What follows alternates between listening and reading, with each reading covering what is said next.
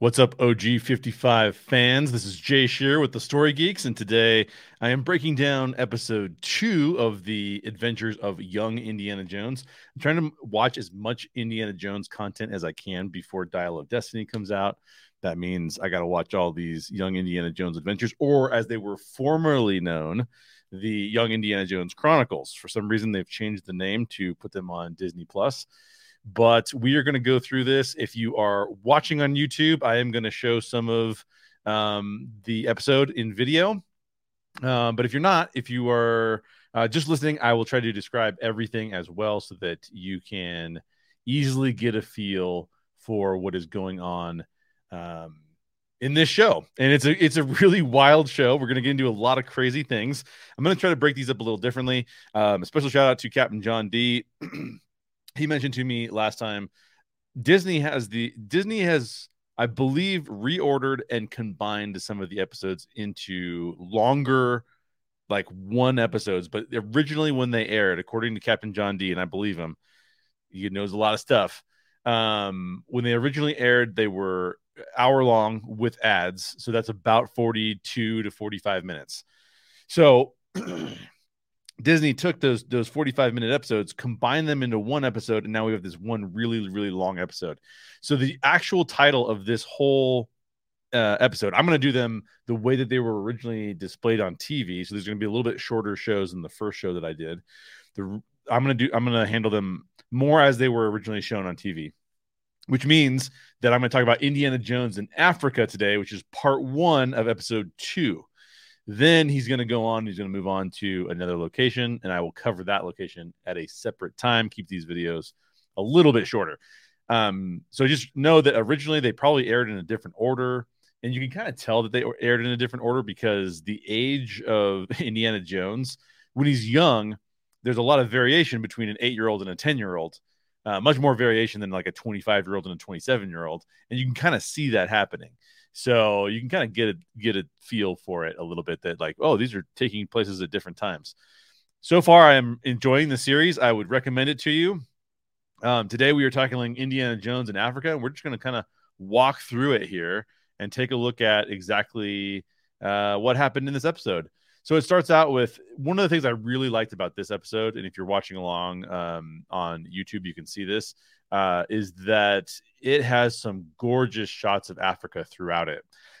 So I don't know how this was filmed. I don't know how much of this was filmed, again, on location. It feels to me like a lot of it was filmed on location.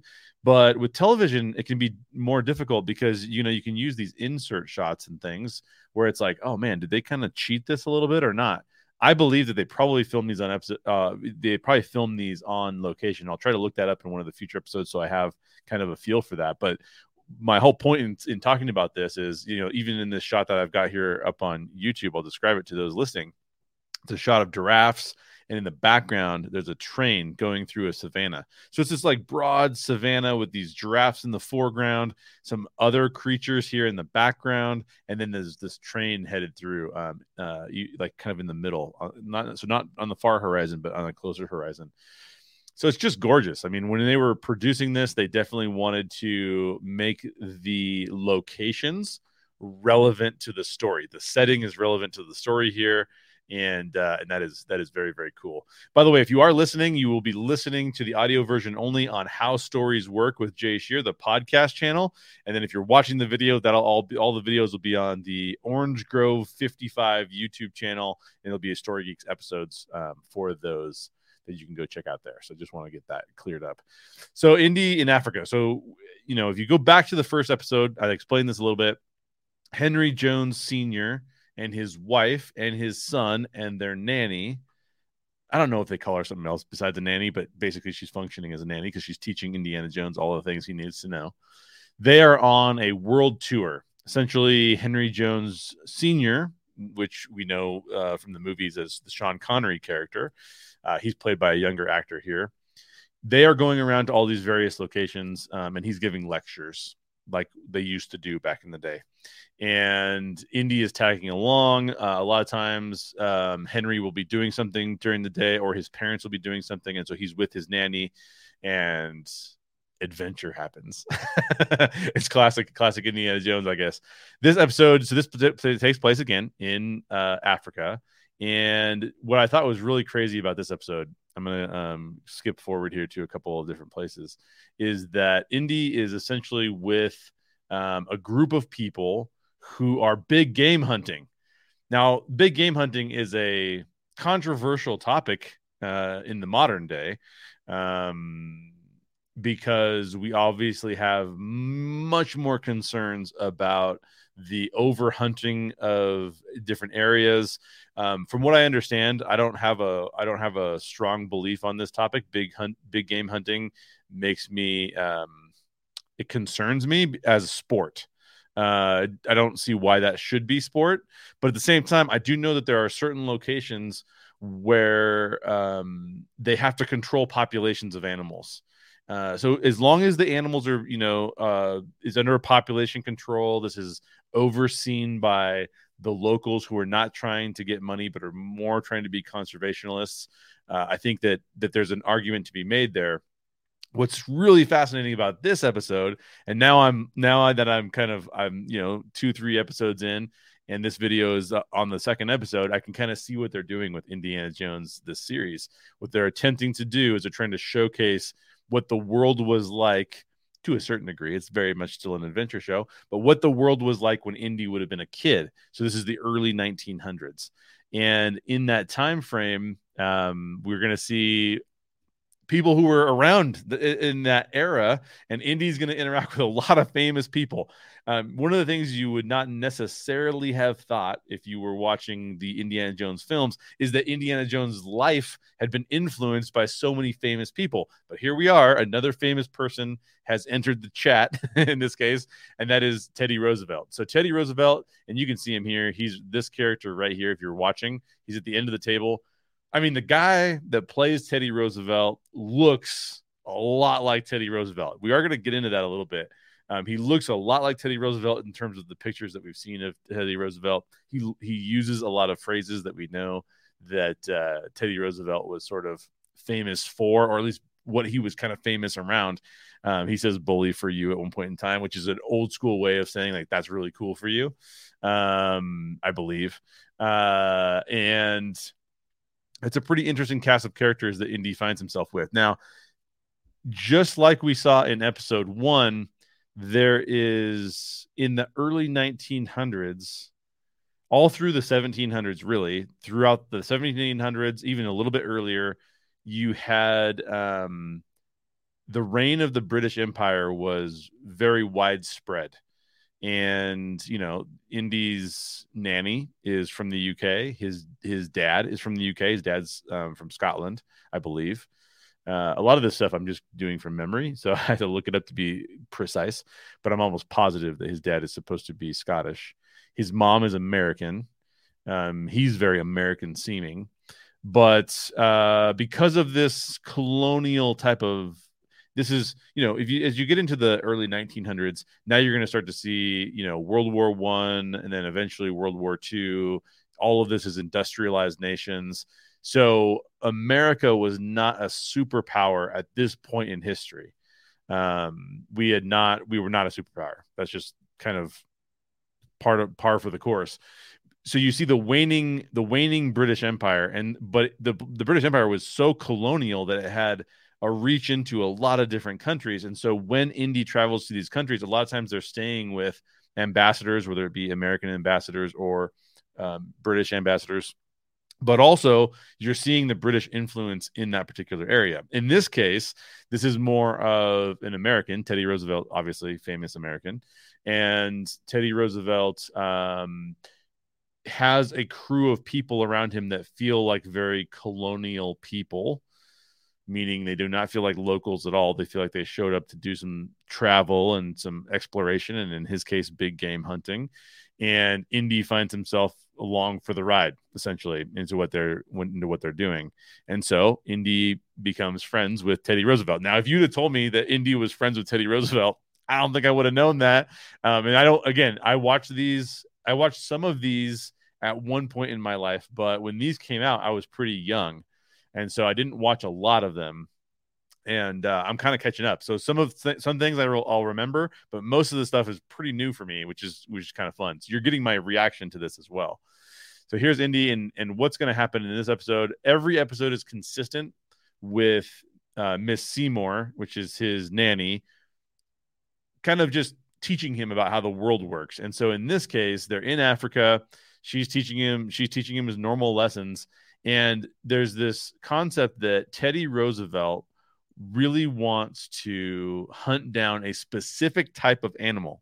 There's a specific type of animal that Teddy, it looks like a gazelle like creature, and he really wants to hunt this one kind of character or this one kind of animal. And Indy is like, okay, well, I want to help Teddy Roosevelt. That would be like really, really cool. One of the things that precocious little Indy wants to do a lot of the time is have a conversation, gain influence with the people that he's around. And so in this case, he goes, okay, cool. Well, I'm going to help Teddy Roosevelt. I'm going to help Teddy Roosevelt find this animal that he wants to hunt. So the episode basically follows that. Now, what's really fascinating about this episode, and George Lucas is pulling no punches here, and we're going to get into that as we get into various functions of these stories. It is a serialized story backfilling some of Indy's history to explain how Indiana Jones became who he is. And yet George Lucas is pulling no punches as to the sophistication of what he's trying to present to audiences. I've been pretty surprised. There's some things in these shows that I go like, oh, I thought this was kind of like a kid's show. Not at all. When you actually watch the full show, you know, this show has some intense subject matter. The thing that they're trying to balance in this episode is they are essentially, I think that this episode is Indy learning about what it means to be what's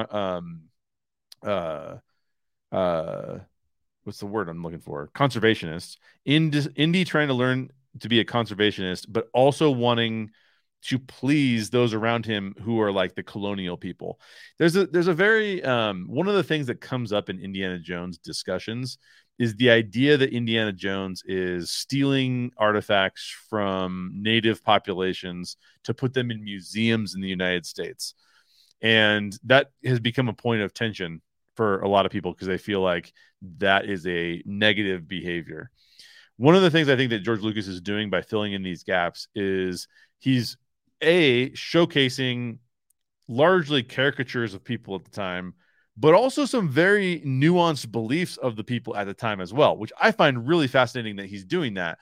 I would not have told you in the past that George Lucas was highly concerned with showing accurate portrayals of things. He was more concerned with telling entertaining stories.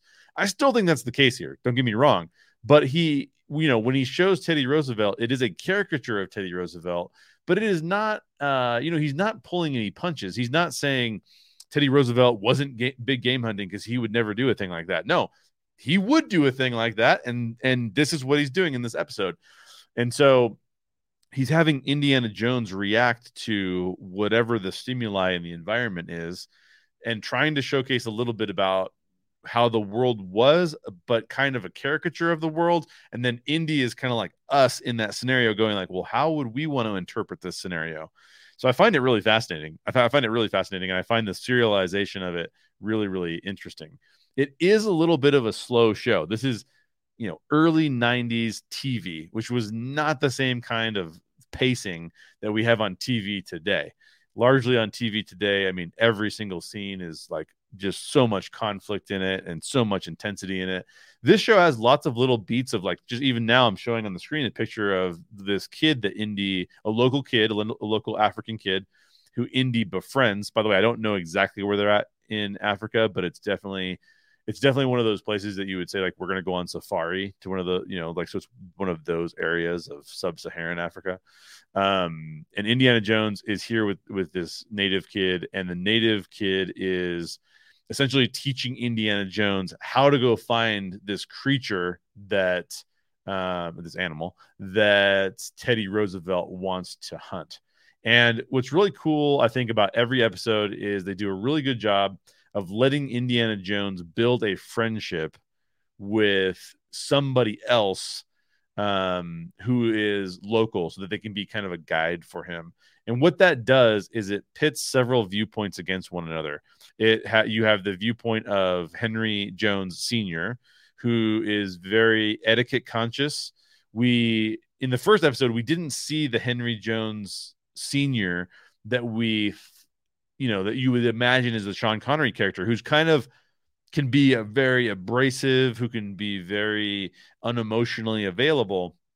We didn't see that character in the first episode all that much. We see it a little bit more here in the third episode, or sorry, the second episode, and then some more in the third episode too. So in this context, Henry he wants to live. Is very when I use Henry, Henry's gonna be the dad. So Henry Jones Sr. He wants to be in high society. He has a high society. He's educated. He's educating other people. And as he does that, his perspective is kind of like, we just do whatever they tell us to do when we're here. There's not a lot of American bravado, excuse me, that you might see in some other very American characters, where it's like, oh, we don't care what you think. We're going to do whatever we want to do. That would be more of an Indiana Jones kind of feel for life. Now, I do think that there are some ways that Indiana Jones is actually influenced by his father. We'll talk about that later. But here, so you got that kind of perspective. Indiana Jones' mom, to a large extent, is kind of along for the ride. I believe she's a bigger part of other episodes. I've seen one other episode where she plays a major role, and it's a very interesting role. We'll get to that eventually. His nanny is also very high society. This is just the way things work, but also understands how Indy is seeing the world, and so tries to guide him in some very specific areas. And that leaves Indy up to find his own right way in the world. And in this case, the initial thought from Indiana Jones is, I want to please Teddy Roosevelt. Teddy Roosevelt's a big American figure. I don't know if he's been president yet, but he's going to be president of the United States. He has the Rough Riders. He's going to be a hero in some of the conflicts that occur. He's an American hero because he was very much into the national parks. So we have this very very early 19th century American way of thinking, which is, especially in America, there's plenty of things. If you want to hunt things, we're not running out of things. There's plenty of things for us to hunt. That's not something we should be concerned about. And yet, one of the things that the show does to point out here is that the creature, the animal that Teddy Roosevelt wants to track down, is rare. And so now there's a conflict that maybe Teddy Roosevelt isn't thinking about as much, because despite the fact that some would call Teddy Roosevelt a conservationist because we have national parks because of him, and he was a big advocate of being in the outdoors, he also was a big game hunter, as was being showcased here. So there's a 19th century kind of view on things, and then there's Indiana Jones, and how do you rectify these two things? One of the things I think is interesting that George Lucas is doing is he's not necessarily saying that the early 1900s viewpoint was inherently bad. He's saying it's inherently different than how we might view the situation today, and our perspectives have changed on these topics. And so therefore we have Indy who provides that other perspective for us, the viewer, because otherwise it would be maybe very uncomfortable to watch. And it's really interesting. So Indy befriends this local kid. This local kid is super cool. They figure out how to talk to each other. Indy visits his village. He figures out how to communicate. And then there's this extended scene where Indy basically figures out from these local tribes people, I don't know what else to call them, they'd be the local people. He figures out how to track these beasts that Teddy Roosevelt wants to hunt down, and then he finds them. And then he goes back. But there's this tension, right? Because when he did that, all of the people who were there to big game hunt, his family, Teddy Roosevelt, they basically thought he was lost. There's also some foreshadowing earlier in the episode that some of the lions in the area are upset, and so the lions may be attacking people at various times. It's a very small thread of information. But so when Indy is lost in this open prairie, people are really scared. Indy might get hurt or something like that. So they send the whole team out for him. And what I found really interesting is that they did not pull any punches with Indy. Here's Indy learning from the locals about where these animals might be.